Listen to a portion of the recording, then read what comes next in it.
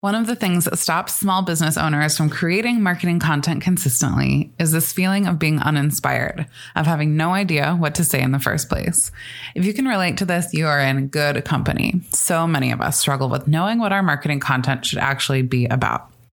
But I am here to help. I have come up with 100 prompts that you can use to guide your marketing, from your social media posts to your emails to your longer form content. I guarantee that these prompts will get you inspired and that you'll have more ideas than you even know what to do with. You can download this list of 100 marketing prompts for free at makinggoodpodcast.com/100 prompts. That's makinggoodpodcast.com/100 PROMPTS.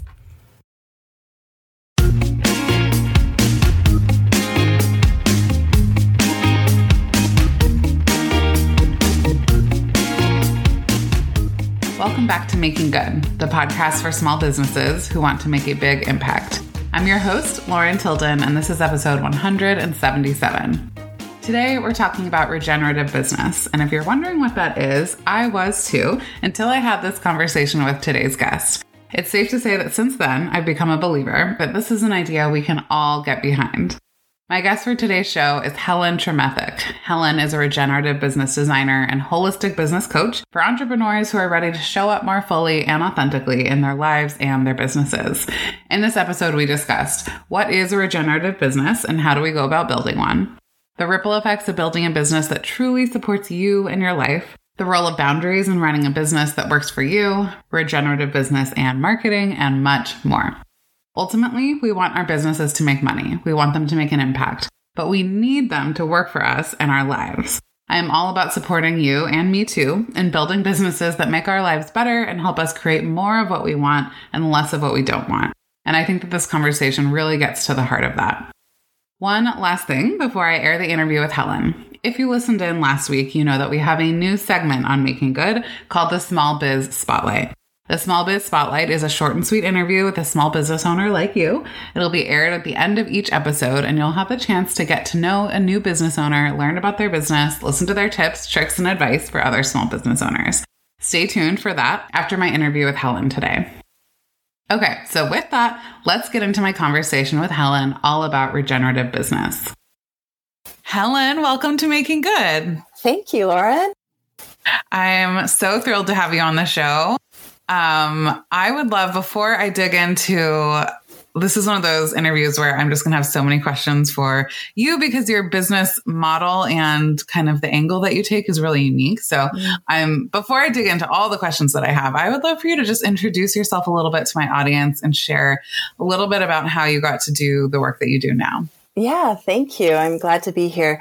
I am Helen Tremethick. I'm a regenerative business designer, a coach, and a mentor to entrepreneurs who are ready to show up more fully, more authentically in their lives. And that means that they want to run businesses that make sense for them and don't necessarily follow the templates that, online makers, service providers, creatives should be following. Those were very heavy air quotes that I put right there. And the way that we do this is we talk about business models that make sense for you, not just, like I say, what you should be doing. So I've been doing this gig for over a decade now, which makes me very old in internet years. And it also means that I've seen a lot of trends come and go in terms of marketing, in terms of building a business, in terms of scaling a business, and have found that what it comes back to is some pretty clear parameters of showing up as who you are, holding your values true, knowing your strong direction and how you want to grow, and a really solid understanding of why you want to grow in that direction. And from there, it becomes very easy to build a model that works well for you, whether you are a creative, a service provider, or a maker. Thank you so much for that introduction.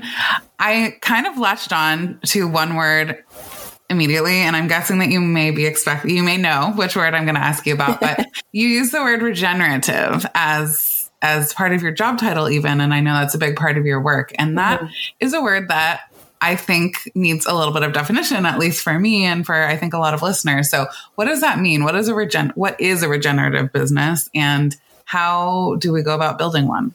Thank you. This is a super big question, and I love it. So the word regenerative itself references any ecosystem built to or designed to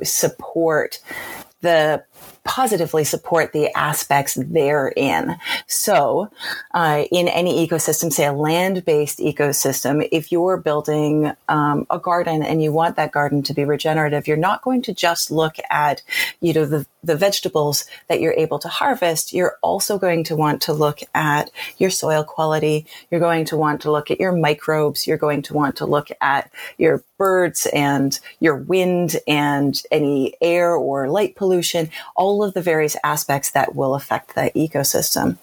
So when we're looking at it under a business lens, we also have a number of aspects that affect us as business owners. So this may be family responsibilities, whether they be, whether we're caregivers to grown-ups or caregivers to children, or, strong community members.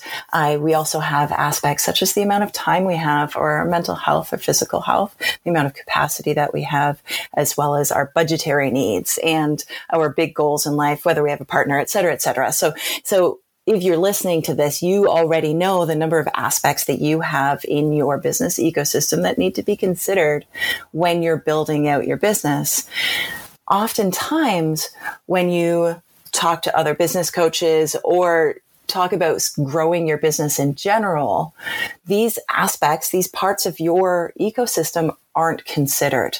Like, how much margin do you really need? Is this your side hustle? Do you have a full-time job?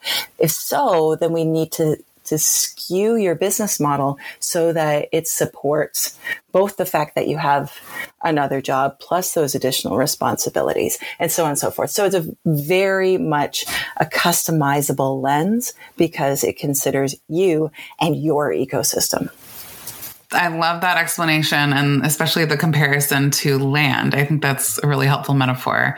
Would it be fair to say that having a regenerative business is building a business that supports you and your life uniquely? Like, would that be a good way of defining it? Or if you could just sum it up in one sentence, how would you say that? Yeah, I would say that it supports you in your life. And regeneratively, it doesn't just support you in your life. It supports you, your life, your clients, their lives, your community, their community, in a ripple effect. Love.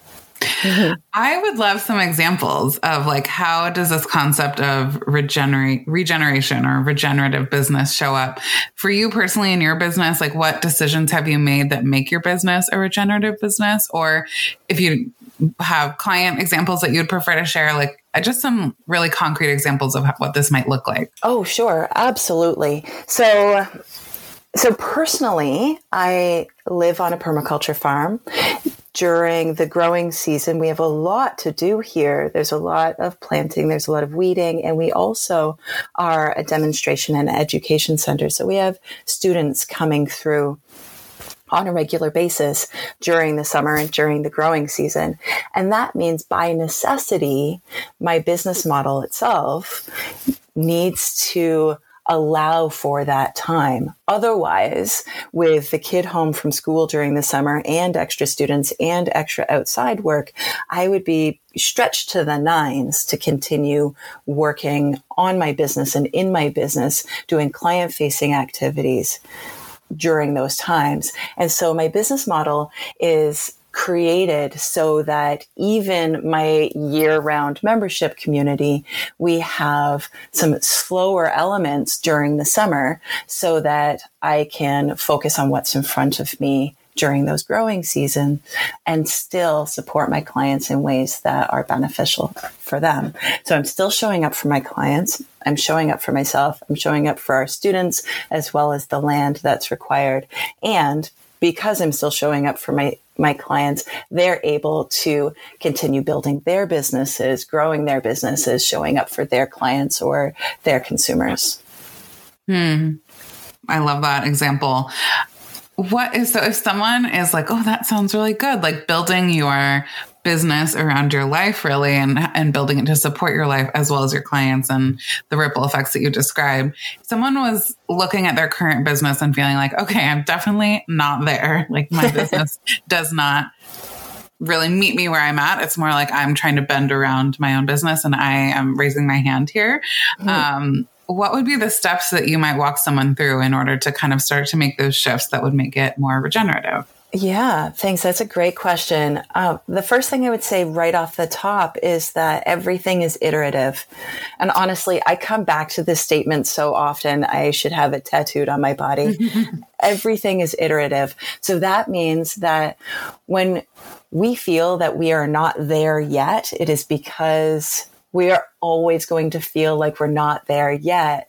So many of us who are entrepreneurs are very high achievers, and we have a tendency to move the goalpost on ourselves. So we say, okay, well, I did that. Now I'm going to continue focus on this other thing. Or I want to have 10 buyers this season. But when you hit those 10 buyers, you move it and say, okay, well, 15 would be nice instead of, so I want to say right off the top, everything is iterative. So one of the primary permaculture principles is observe and interact. Observe, what are we looking at in terms of our situation right now? What is it about our business that's working well? What is it about our business that isn't working well? And then once we've seen these and understand why it's not working so well, then we can start addressing and finding solutions for those elements, as opposed to making quick assumptions like, oh, well, I really should just show up on Instagram more often, and feeling disappointed when that isn't the solution. And there's a lot of marketing trends out there that will say, actually, you need to be on the Clock app. Actually, you need to be showing up on Instagram more often. Instead, you're going to, instead of being on Twitter, you need to be on Substack or Discord or what have you. And it's easy to get caught up in the waves of shoulds, when really the first thing that I would recommend is to look at your own ecosystem. What's working? What's not working? And what is it about what's not working that can be iterated? I love everything is iterative. Thank you for sharing that, because I really resonate with that description of the moving goalpost, as you just mentioned, and how the way that I thought I would feel when I've achieved certain things is not usually the way I feel, because I've moved the benchmark on myself. So I really appreciate you sharing that. Mm-hmm. And you're definitely not alone in it. In fact, the vast majority of my clients have exactly this. And so we often build in celebrations for every single marker, even the smallest pieces, so that we integrate that into our bodies. When we start recognizing our accomplishments, even the little ones. Oh, I really wanted to write that email that I've been putting it off for 2 months, and then I did it. You recognize that accomplishment. Or I had this goal to bring in this amount of revenue or these number of clients or to sell this number of my products. And I did, recognizing that, so that when we do make make those future goals, then it's much more easy to recognize those wins and integrate that into our bodies. Do you have, I'm really loving this concept, and I would love some more examples, if you can think of any, of shifts that people have made to better arrange their business around their own lives and to make it more sustainable for themselves and their clients and everyone else. Mm-hmm. You mentioned that you have your growing season over the summer, so you've made shifts to the way that you work with clients and the way that your membership operates, so that you can devote more time that time of year to your land and your permaculture garden or vegetation. I don't know exactly how you describe that, but are there some other examples you could give us, maybe just to get people's wheels spinning on the types of shifts that might show up in doing this work? Absolutely. I recently worked with a coach who is also a marathon runner. She loves marathons, and I really admire that in people. It is not something that is on my bucket list at all. And this most recent one was not her first. However, because marathons take quite a large amount of training, even if you've run marathons before, she really needed to bake that into her schedule. And she had a business model that was really focusing on one-to-one time. So it meant that her schedule was really blocked out. So what we did is we rejigged the whole thing. We set up a different way of connecting with her one-to-one clients. We made it so that she was able to train in the mornings when her body felt most active before she got into the office. So we really reworked her schedule so that it worked well for her. And we also, because she's a parent, we made it so that on particular days, she was also out of the office early so that she could take her kids to swimming lessons and to the park. So this is another scheduling example, but the same could be applied to our revenue as well. So if you make more than what you had set aside as your goal, then what can you do to share the surplus? How can you ripple affect that work that you've done, the energy that you've put into your business so that it then benefits your community? So does that mean that for every number of your products that you sell, you give one to somebody in need? Does it mean that 10% of your revenues goes to a local charity? This too is regenerative business models at work, because it's really filling and replenishing the aspects of each of those, the aspects within the ecosystem.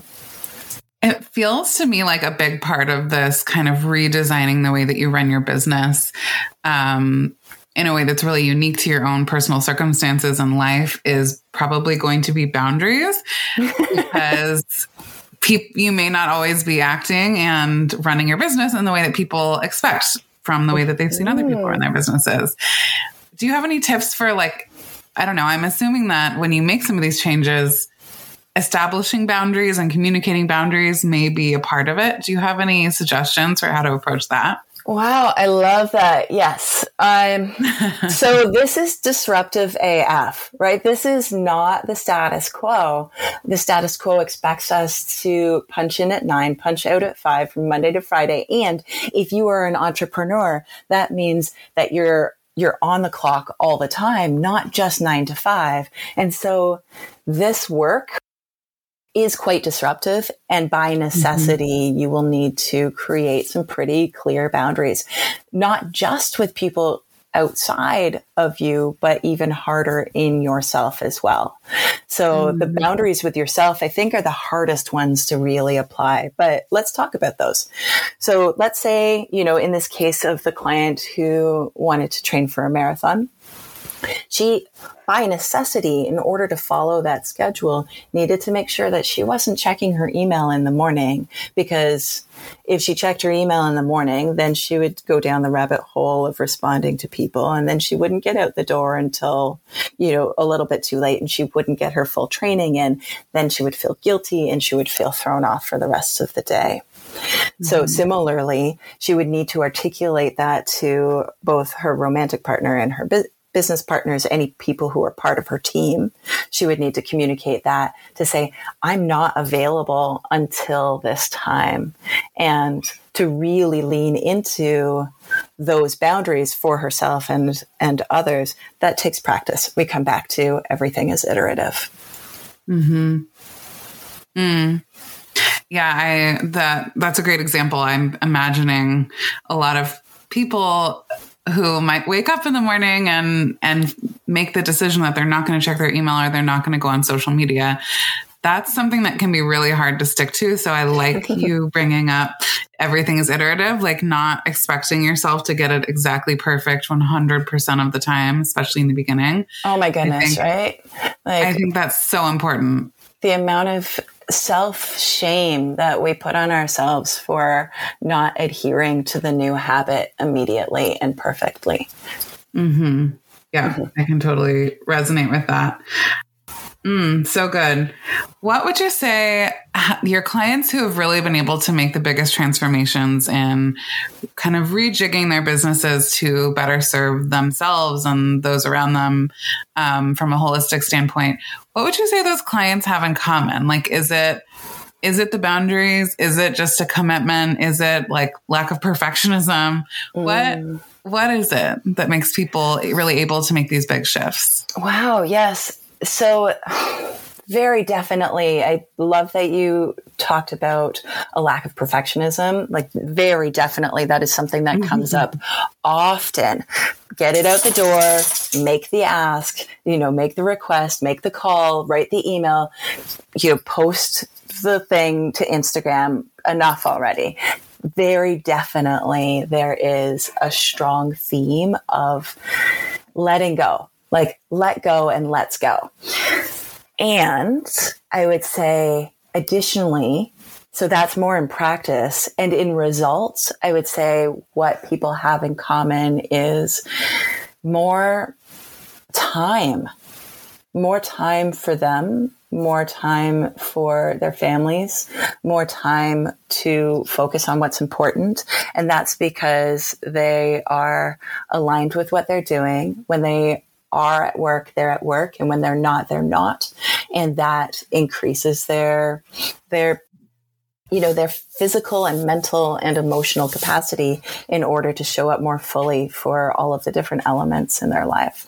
So that's really like a results as well as an action. So yes, less perfectionism. Thank you. We all need that. And, and also, let's like reclaim our time.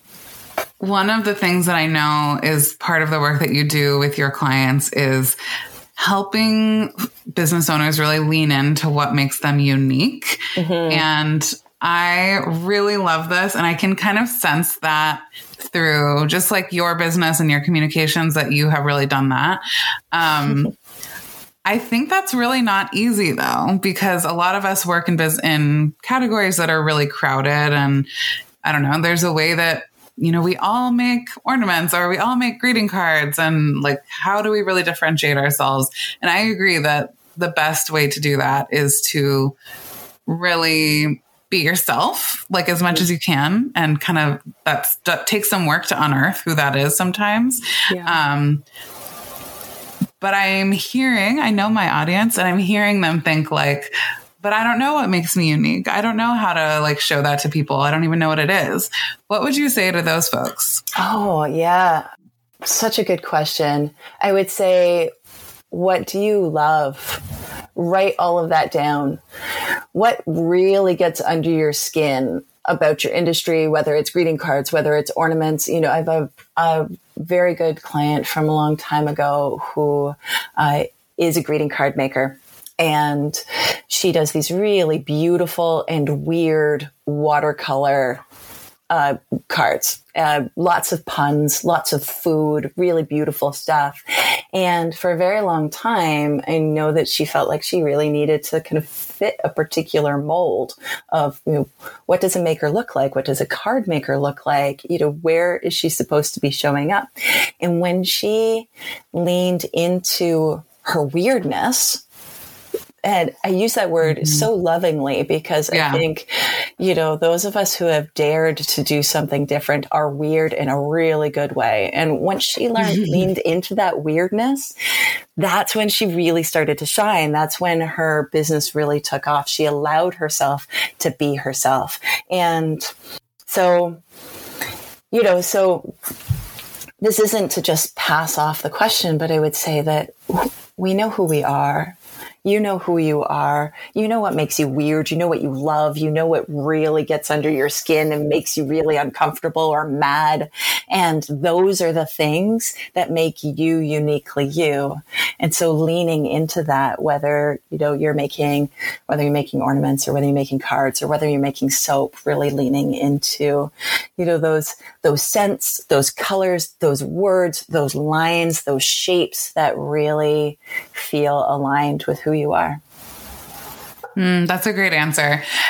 I love that in terms of like really leaning into who you are with your products. Like, what do you love? Create things around that. What about marketing? Like, I think marketing I know that marketing is a field, and we've kind of talked about this already a little bit, that there's a lot of shoulds, there's a lot of trends, there's a lot of, this is what everyone else is doing, so that's what I feel like I have to do. It can be hard if you're approaching your marketing that way to actually, I don't know, do anything remotely unique if you're just kind of doing what everyone else is doing. So how would you suggest that folks approach their marketing from a standpoint that's going to help them really lean into and benefit from who they are authentically, instead of just like, what is the trend that seems to be doing well right now? Yeah, this is such a great question, because it's really easy to get, caught up in the trends. They're so well marketed to us, and they really feed on what we're most nervous about. And so I would say that first and foremost, being grounded in what you believe in, being grounded in your core values and why you do this work really, really helps. Having that written down in the form of a brand statement or a manifesto can be a bolstering tool for you when you're having a day of self-doubt or insecurity or imposter complex, or you're just not feeling so great. Then you having that already written down, you can come back and lean on it. And then now we're going to talk more tactically, having content pillars that you can keep coming back to, that you pull out of your manifesto, pull out of your values, content pillars that you keep coming back to, that you can use to expand on every time. That means that you're creating something consistent in your brand. Your messaging becomes more consistent. Your content pillars are consistent, and people learn to know what to expect from you. And that creates trust immediately, which makes them closer to a yes in terms of buying in. Yeah. And I can think of so many examples, just, I guess, anecdotally, I will say, it's always the small, like you say, like weird, unique things that people share that I connect with the most. I'm like, oh, that person also loves this kind, like obscure kind of cooking show. I'm like, I feel so much more connected with them. So I think sometimes we think that sharing these kinds of details are going to be super boring or like irrelevant, but they're not. I think that's like, there's a quote, I think it's from James Joyce, that says, "In the particular is contained the universal," which is to say, like, the details are what we connect with people on. So I love that. I really love that. Exactly. Like, you have always been you, and it is you that makes people choose you. It isn't just the thing. I mean, yes, maybe they need to pick up a card for their mom. Maybe they need to pick up a card for one of their parents. Sure.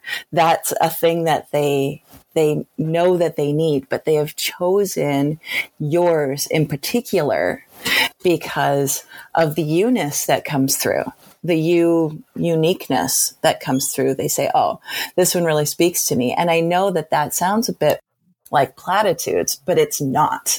The reason why we, those particular things, whatever they may be, jump off the shelf to us is because they meet a shared value or a shared sense of humor or a shared, cultural memory or anecdote. And we think, oh, this person sees me.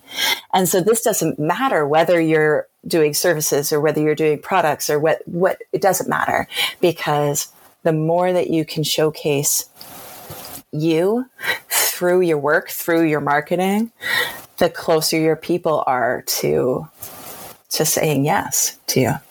Mm-hmm. Do you have any, and this is really coming from me because I'm a marketing nerd, but I'm wondering if you have any practical, like things that have been working well for you or your clients recently in terms of whether it's the type of content you're creating or the types of marketing initiatives you're doing that are really lend themselves to having you come through in them. So maybe your answer might be like, like getting on Instagram stories. If you use Instagram and talking to the camera is a great way to like show who you actually are. Maybe that's going to depend on what platforms you're using, where your audience is, but are there any tactical things like that might really lend themselves to this kind of like showing who you are type of marketing? Yeah. Yes, absolutely. So yes, get on Instagram stories, show your face in your feed, wherever your feed is, showing your face. People like eyes, right? Like they want to be able to see your eyes. And so showing who you are, the Meet the Maker posts always do really, really well because people like to see who you are and they like to learn about, your obscure baking show or your favorite color or, that you had a pet iguana when you were a kid. People want to know those sorts of things about you. So anywhere you can like metaphorically show the Meet the Maker, then do so.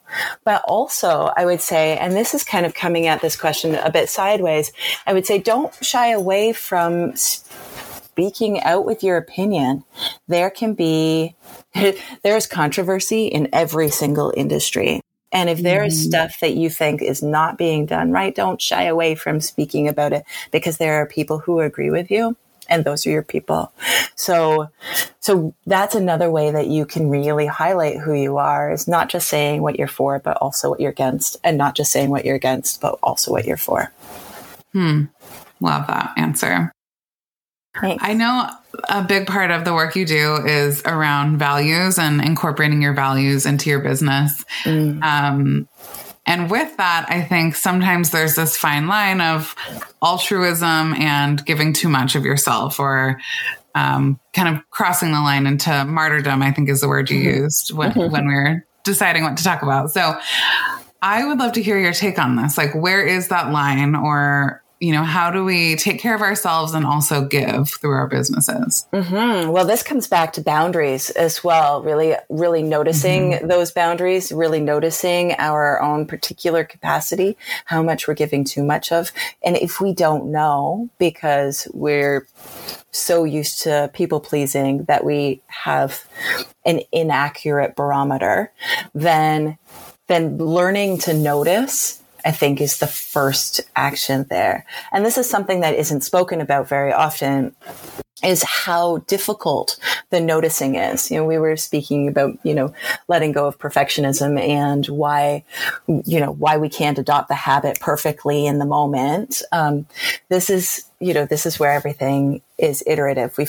We forget that noticing takes a really long time. Noticing is an action in and of itself. And so when we are creating boundaries for ourselves so that we don't become martyrs, that we don't become people pleasers, that we're really trying to create structure that benefits ourselves in order to benefit others. And this is where it comes back to, is like benefiting ourselves in order to benefit others, filling up our tanks so that we can give more generously. And that requires some really strong boundaries. It requires some really good noticing. It requires noticing whether you're feeling resentful and noticing where you need to scale back.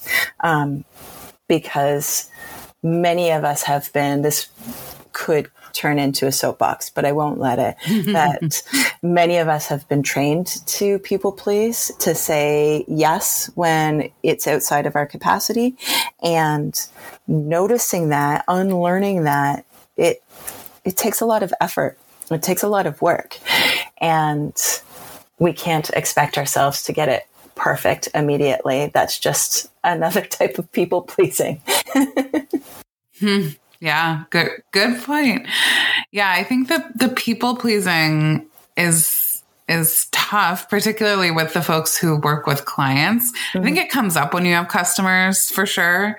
Like if you sell products directly to customers, it comes up. But just having done both, like having had clients and also customers, I have always found client work really challenging for that reason, because I think I am more of a people pleaser by nature than I would like to be. So I have just kind of shied away altogether. Like, I'm like, okay, that's not the business model for me.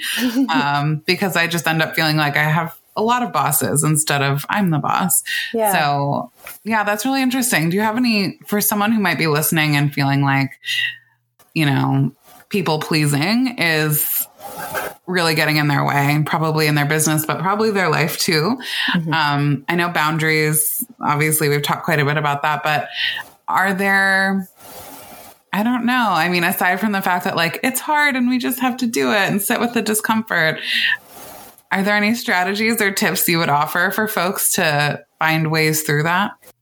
So this is a really great question about people pleasing, because there is an element of do the work so that the work gets done, for sure. But underlying that, there is a reason why we are people pleasing. There's a reason why our boundaries are leaky. There's a reason why that is fulfilling a need of ours. Now, this need may be kind of ugly. This need may be, shadowy and gross. This need may be difficult to acknowledge. But sometimes by noticing what need our people pleasing is filling, what need our, our not showing up or not being visible on social media is filling, what need our, playing small is filling.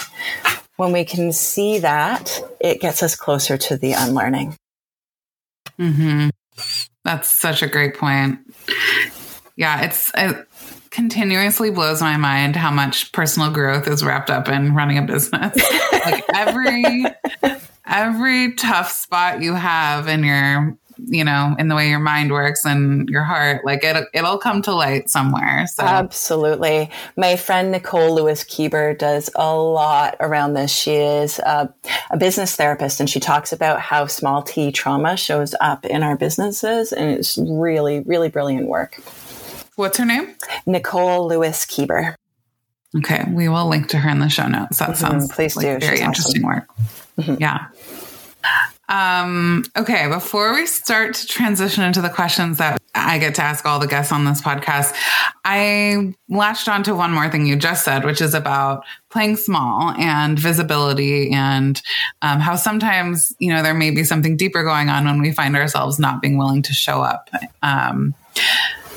I just wonder if you could riff on that at all. Like, do you have any thoughts on advice for folks who find themselves holding back and don't really know how to break through it? Sure. Yeah. Oftentimes we play small because we don't want to be rejected. We play small because we're afraid to make the ask. We want to be liked, but we don't want to ask to be liked. We want to be wanted, but we don't want to ask to be wanted. We don't want to have to ask people to say yes to our stuff. We want them to want it.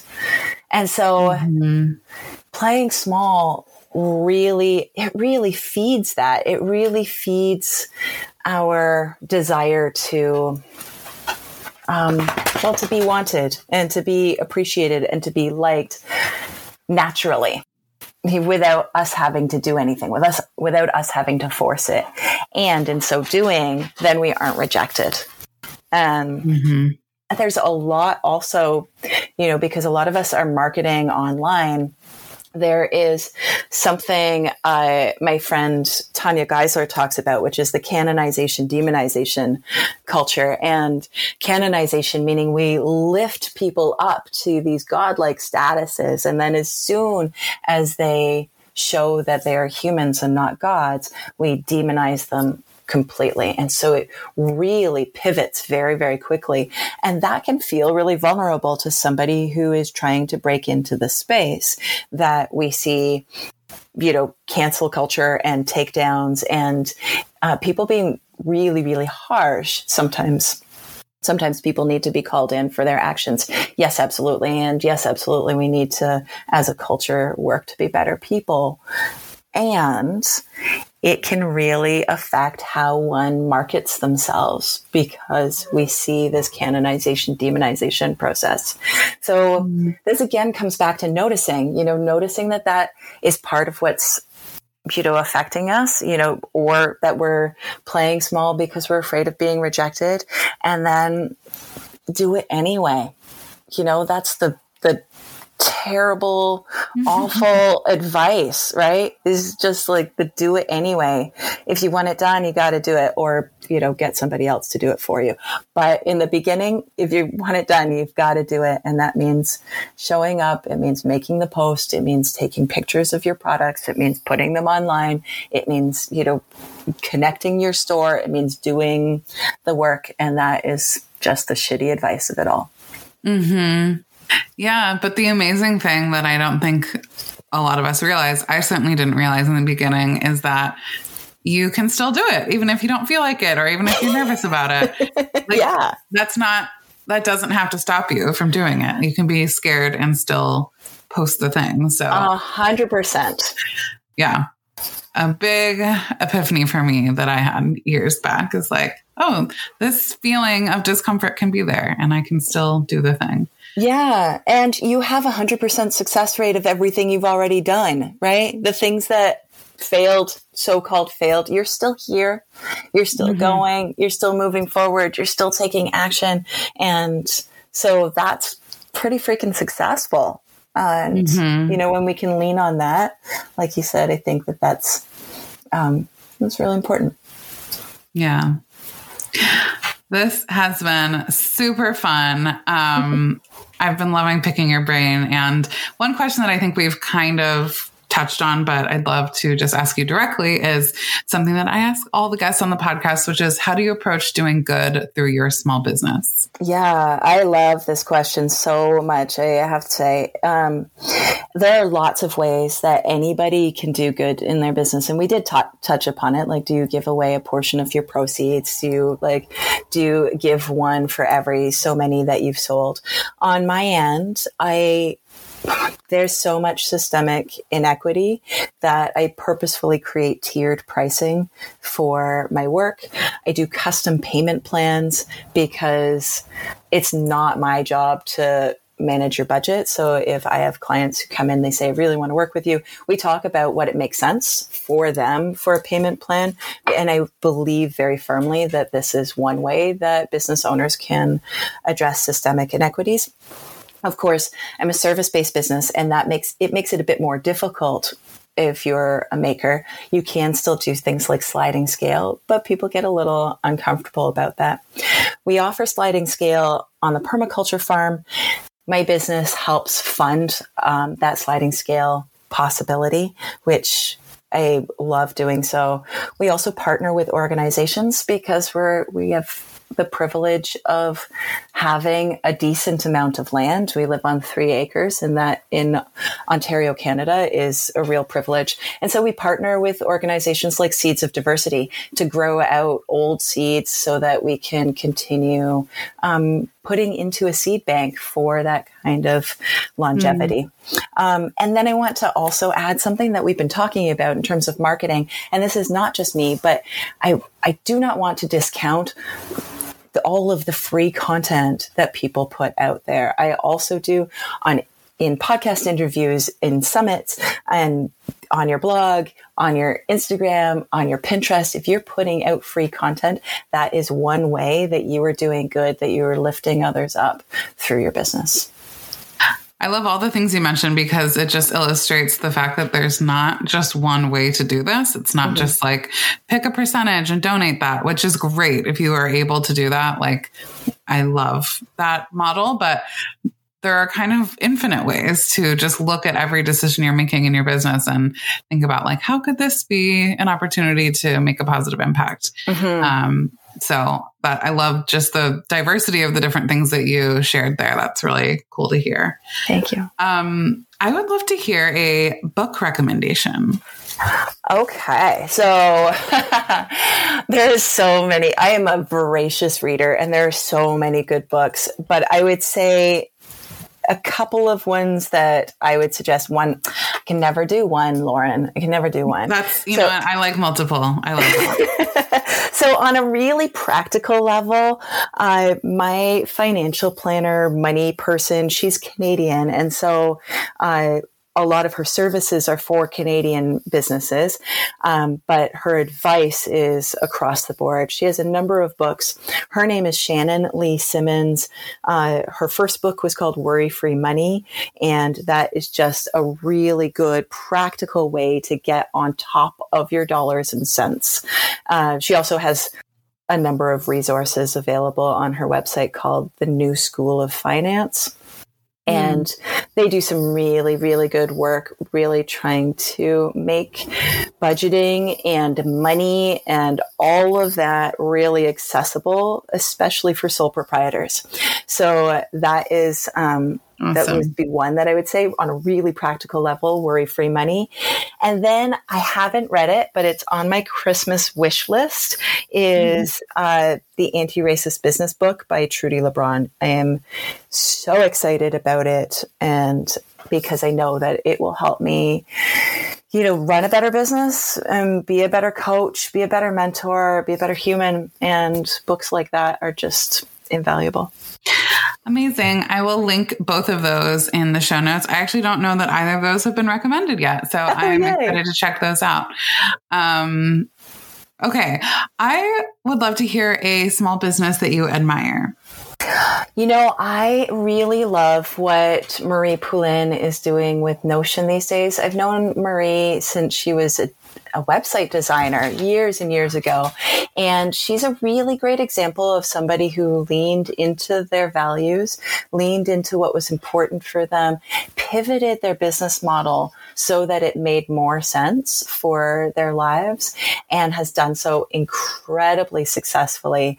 And her Notion templates have been so beneficial for so many business owners that I really just can't help but admire the work that she's doing. So Marie Poulin. Awesome. Okay. I would love for you to share a little bit about how folks can connect with you. I know you have a product called Love and Badassery Motorcycle Club, which is probably the best name of anything ever. So I'd love to hear a little bit more about that and ways that people can connect and find you, chat with you online, all of that good stuff. Thanks. Yeah. Okay. So the Love and Badassery Motorcycle Club is the name of my membership community. People can come in again at tiered access.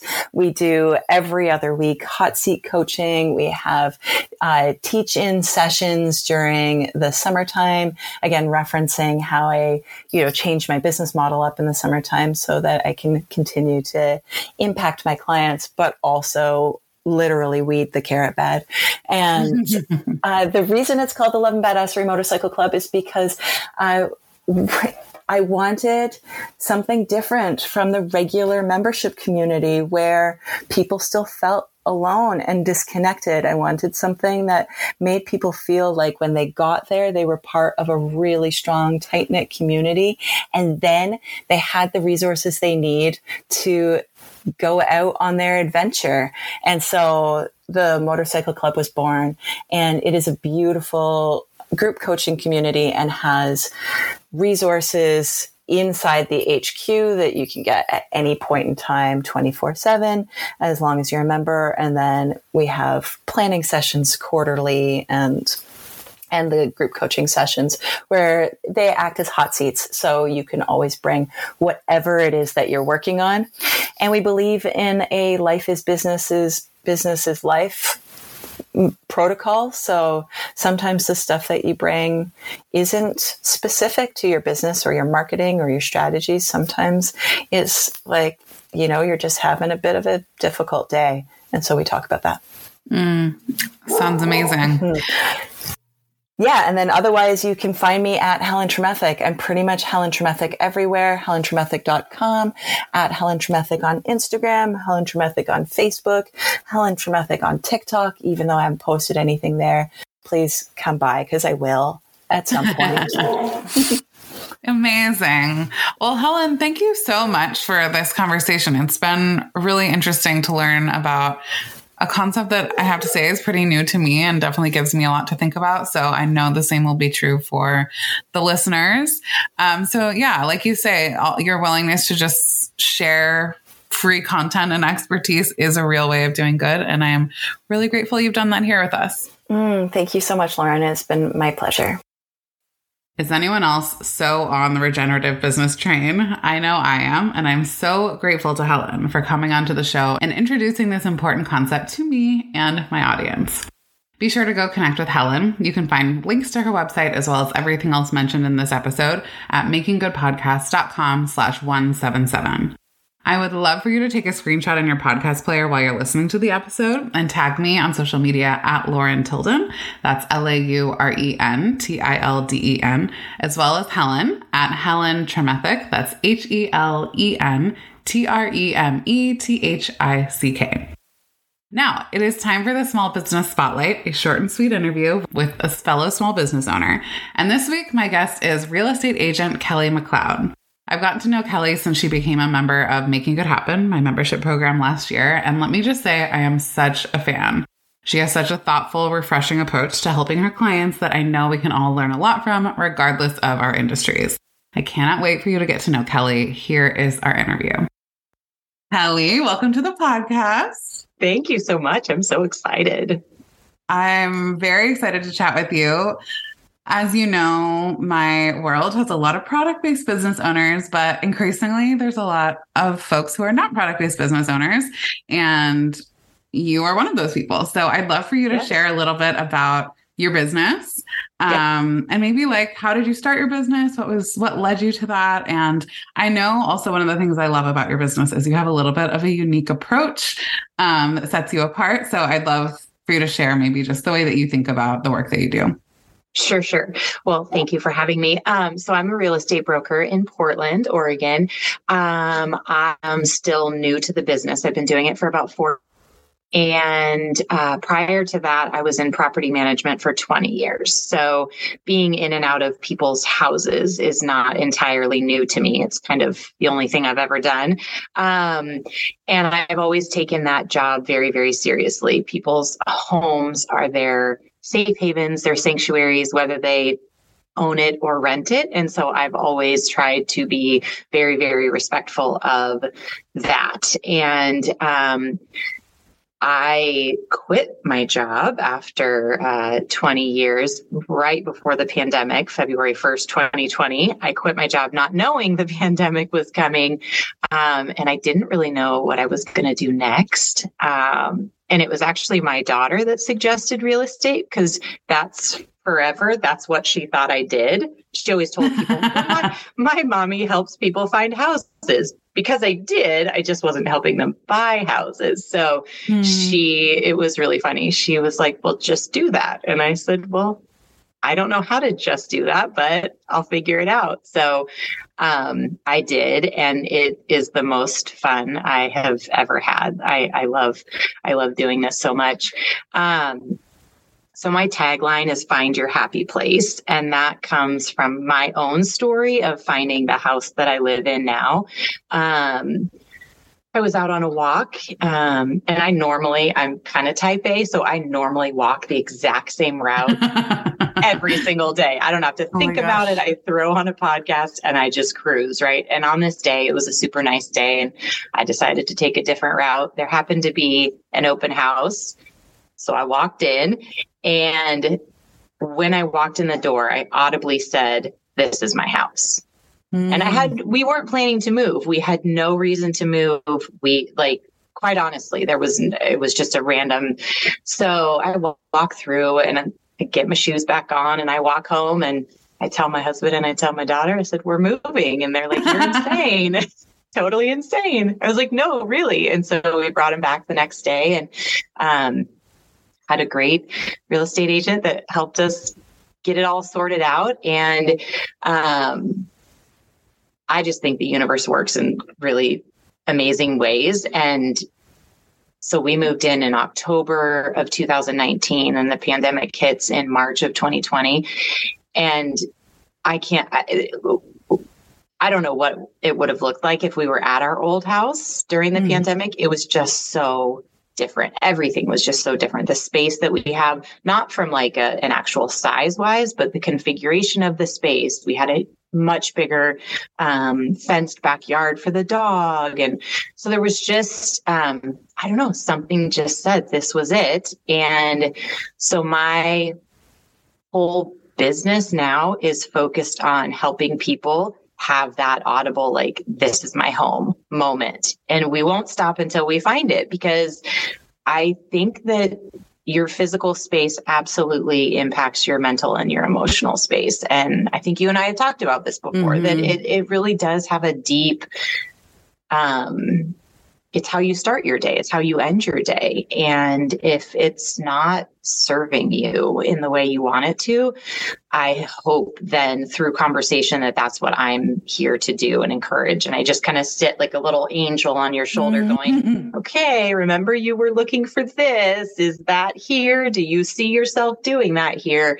And I've had some good conversations with some folks that they're like, I'm so glad you reminded us of this, or because it's really easy to get, new and the grass is always greener. But if you're just carrying, I think there's a quote that I love. If you carry old bricks or something, you're going to build the same house. And so there's a lot of, I just try to remind people of that. Like, let's take this opportunity to really find the space that's going to encourage and inspire the life you really want, So I love that approach so much, because I feel like, it would be more efficient, and possibly you might make more sales if you try to sell people on the first house, they get excited about it, and then move on to the next client, because it takes time to go from house to house and help people find just that, like you say, that house that gives you that moment.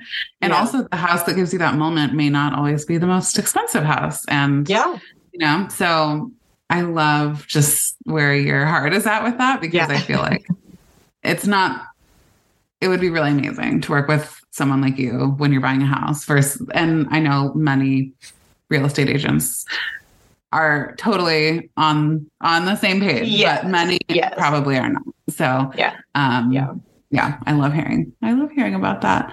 Yeah. I would love, as a relatively new small business owner, what would be one piece of advice that you'd give someone else who's early stage small business owner, whether they're in real estate or something else? I just posted about this on Instagram, and what I wish somebody would have, a few things. I wish that somebody would have just told me to trust myself, trust my intuition, trust my gut, listen to yourself. If it doesn't feel like it aligns with who you are or where you want to go, it's okay to say no. It's okay to pass. It's okay to just, I feel like you're drinking from a fire hose when you start a new business. And I think everybody's really well-intentioned when they say, hey, this is what worked for me. But then you're digesting all of this information thinking that then you have to make it work for you too. But maybe Facebook doesn't work for you. Maybe LinkedIn doesn't work for you. Maybe Instagram doesn't work for you. Like, it's okay that it worked for somebody else, but it's not a requirement that you make it work for you if it doesn't fit with where you want to go. So a trust factor, I think, I've recently adopted this mantra of, if it's not an immediate yes, then it's a no. Like, it's a lot easier to say, oh, hey, looks like my Wednesday evening did open up. Is the invitation still out for X event? Rather than, hey, I really don't want to do this, and now I've got to come up with an excuse to get out of something. Because again, you feel like you get invited to things, whether it's networking events or whatever it might be, and you feel like you have to say yes to everything. And I think you don't.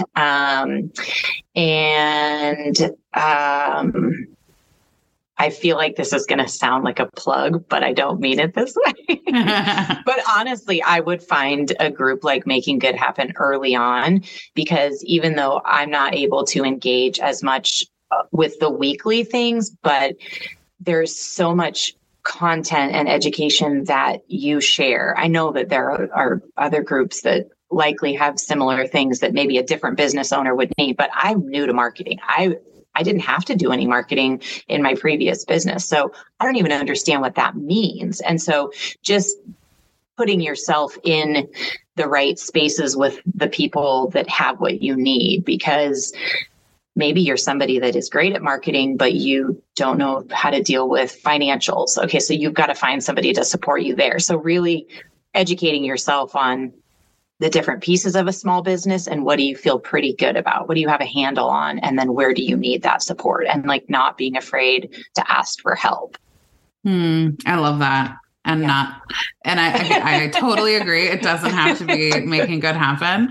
But like, yes, finding the support to just like kind of take the shortcut in a way. Like I don't know if you can afford it and you can skip some of the like mistakes and the learning curve, why not?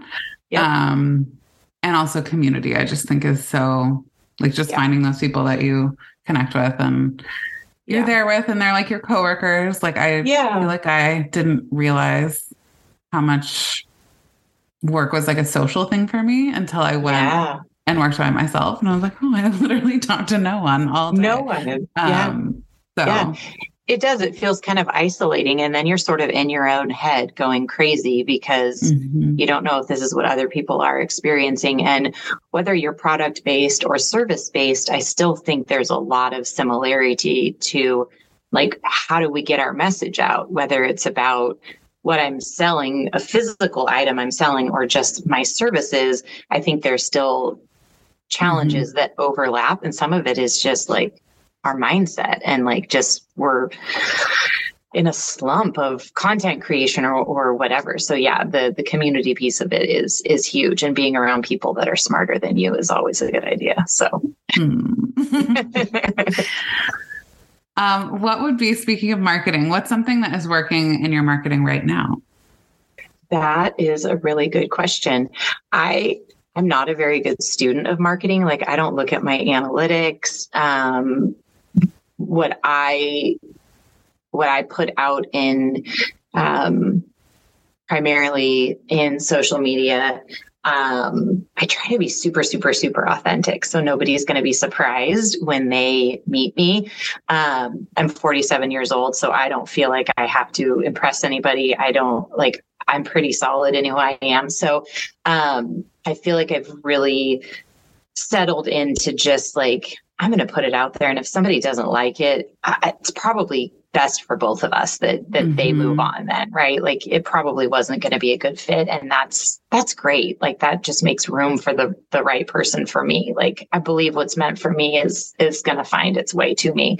And I think it's really like, it's hard to believe that, right? Especially when you're in the very early stages. Like it feels so slow and like it's never going to happen.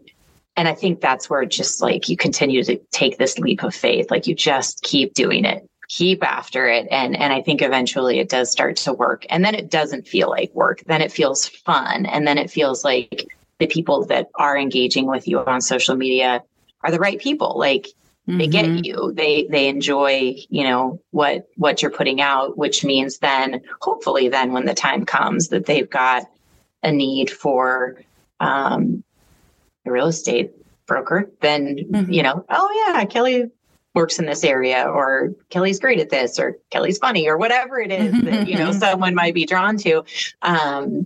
So I feel like settling into like just who I am as a person and being okay with sharing that has been a huge piece of, it's just helped from a marketing standpoint. Like I'm comfortable with who I am. I'm not trying to talk to too many people. I love that. Yeah. I love that. It's so hard.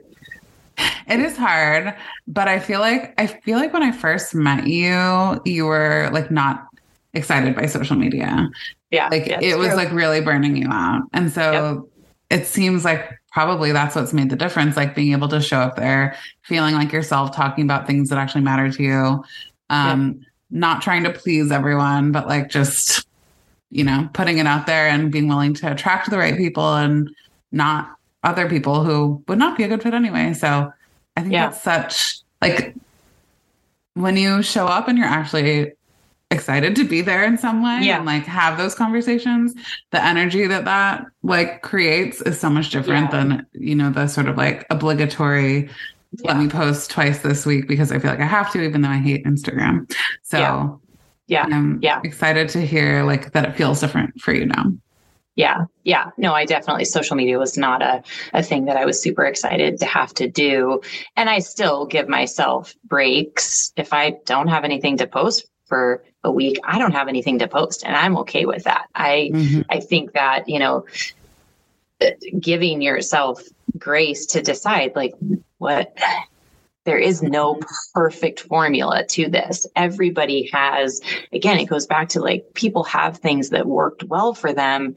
But if you know you can't do it, if you can't post 7 times a week, but you're going to do it for 2 weeks and then you're going to give up and then you're going to hate it. So there's just a little bit of like learning what you can and can't do, finding some success in that. And then slowly but surely it does become a little bit more fun. And then you sort of look forward to sharing things on social media because you look forward to the people that are going to interact. Yeah, exactly. It becomes the social part of it that we're kind of craving. So yeah, it's definitely, I've definitely improved my attitude towards that being. Well, don't mean to call you out. Like, I think it's really so true, common for people just to be like, ugh, I don't want to do this with when it comes to social media because there's so many reasons why, but I think, we'll all see the most success with it if we're able to like be excited about it in some way and really have conversations rather than just feel like we're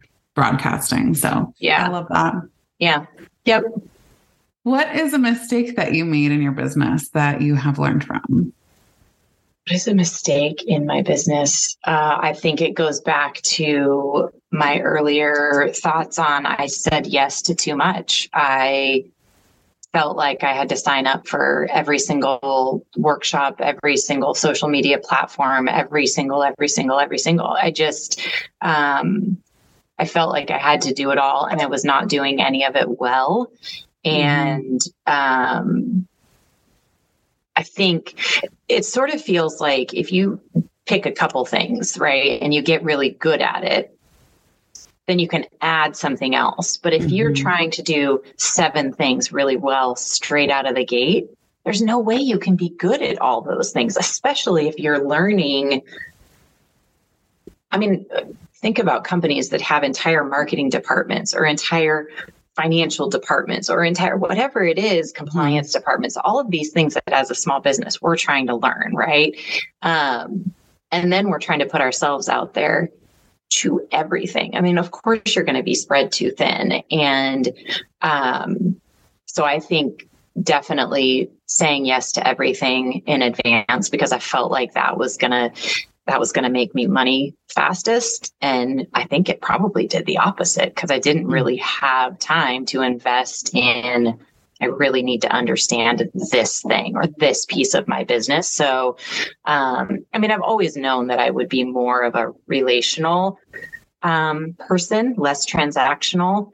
But I think early on, just because I needed to make money, I felt desperate, honestly. Like I'm just going to go to every single networking event that exists, and you just can't do that. So spreading myself too thin early on, not giving myself breaks, not giving myself enough. I just didn't trust myself enough to say, you can't do this at 7:00 once a week. You have a child at home. You don't like being out at 7:00 at night, so a lot of it is just trusting that, that you'll figure it out. And I really think people will, if they listen to themselves a little more. Oh, good. So good. Totally agree. Yeah. Okay. Why did you join Making Good Happen? So I joined Making Good Happen because a dear friend of ours, Danny, talked so highly about it. And she and I are very similar in wanting to stay true to ourselves and attract the right people and just surround ourselves with really good people. And so I think she had been a member for a good long while. And she just would kind of mention it here and there. And then finally I was like, tell me more about this. What is this? And I immediately just in the things that I've been able to attend and just everything that you share with us, it feels like you are speaking to my heart, and like, do what feels right for you. And here is a blueprint for that. Take what you will and run with it and embrace it. And I'm sure you've seen it with your members. I'm sure there are members all over the map that have found success in different ways, but all kind of in this environment of like safety and like, try things. Let's see if it works. If it doesn't, let's chat about it again. Let's try something else. And I think that's been a real, just being able to kind of watch what other members have done and the success that they've found. It's nice to have kind of a place to go if I need to like refocus, like, okay, this isn't working. I got to come back around to some ideas. So yeah, it was, and I love it. That's so sweet. Yeah. Okay. Last question before I let you tell folks about where they can find you online. Yeah. That is, who would you recommend join Making Good Happen? It's probably not for everyone. So who would you say it is for? I would say that it is for somebody that has the time to invest in a long range plan. I don't know that, I think there probably are some quick fixes in there, but I think for the most part, it feels to me like what you're encouraging is what's going to be sustainable over the long term so that you don't have to keep starting over. And it's, maybe email marketing is going to work for you. Let's get on that. And here's how you do that. Or, maybe it's going to be a different form. Maybe it's all social media so I think it's somebody that's interested in really kind of digging a little bit deeper and has the time to dig a little bit deeper into what do they really want to do long-term? How do they really want to show up long-term so that you don't have to keep reinventing yourself? Mm-hmm. I hope that's great. No, I love that. Yeah. Okay. So tell us where we can connect with you online. Obviously, not all of the listeners are in the Portland area, but I think even if you're not, like, Kelly is a really lovely person to follow and see her content. So where can people connect with you? Anything you want to share here before we wrap up? I do want to share a couple things. One is, yes, you can connect with me. I'm most active on Instagram. I'm most reliable there. So that's Kelly Mack. That's at Kelly Mack Properties. And then just a fun fact about me, I have been sober for about 7.5 years. And Just recently, thank you, started getting together with other sober women in business for a virtual meeting once a month to just kind of talk about what it means to be a woman in business, navigating sobriety. And so I put that out into the world whenever I can so that it hopefully reaches the person that it is meant to reach. But I was blessed early on in my journey to have somebody share pretty openly. So now I sort of put that out there for anybody else that has questions or, so anyway, but Instagram is the best place to find me. So for someone interested in maybe joining some of those conversations, just DMing you on Instagram is the best way to get hooked up with that. Okay. Yep. I love that so much. I hope that if you're listening and that sounds like something you resonate with, that you get in touch with Kelly, because I think that's a conversation that needs to happen. So yes, thank you for letting me share. Of course. Well, Kelly, thank you so much for being here. Thank you for being a member. I'm so grateful. And I am excited to share all of these words of wisdom with my audience, I think. Oh, the main thing I'm going to take away is about trusting yourself. I think that's so important and probably something I could talk about more. So thank you. Yeah. Well, thank you. Thanks for having me. And thanks for doing what you do. You're so good at it. So there you have my interview with Kelly. I am such a fan. Go check out Kelly and her business at the link in the show notes at makinggoodpodcast.com/177. If you enjoyed this episode, I'd be grateful to have your support. Here are a couple of ways that you can give back to Making Good. First, I'd be honored if you'd leave a rating and review in your favorite podcast player. And don't forget to subscribe and follow. And second, if you have a friend that you think would enjoy this episode, send them the link. Today's episode can be found at makinggoodpodcast.com/177. This episode was produced and edited by Corinne Monaco of Just Peachy Illustration. Thank you for being here and for focusing on making a difference with your small business. Talk to you next time.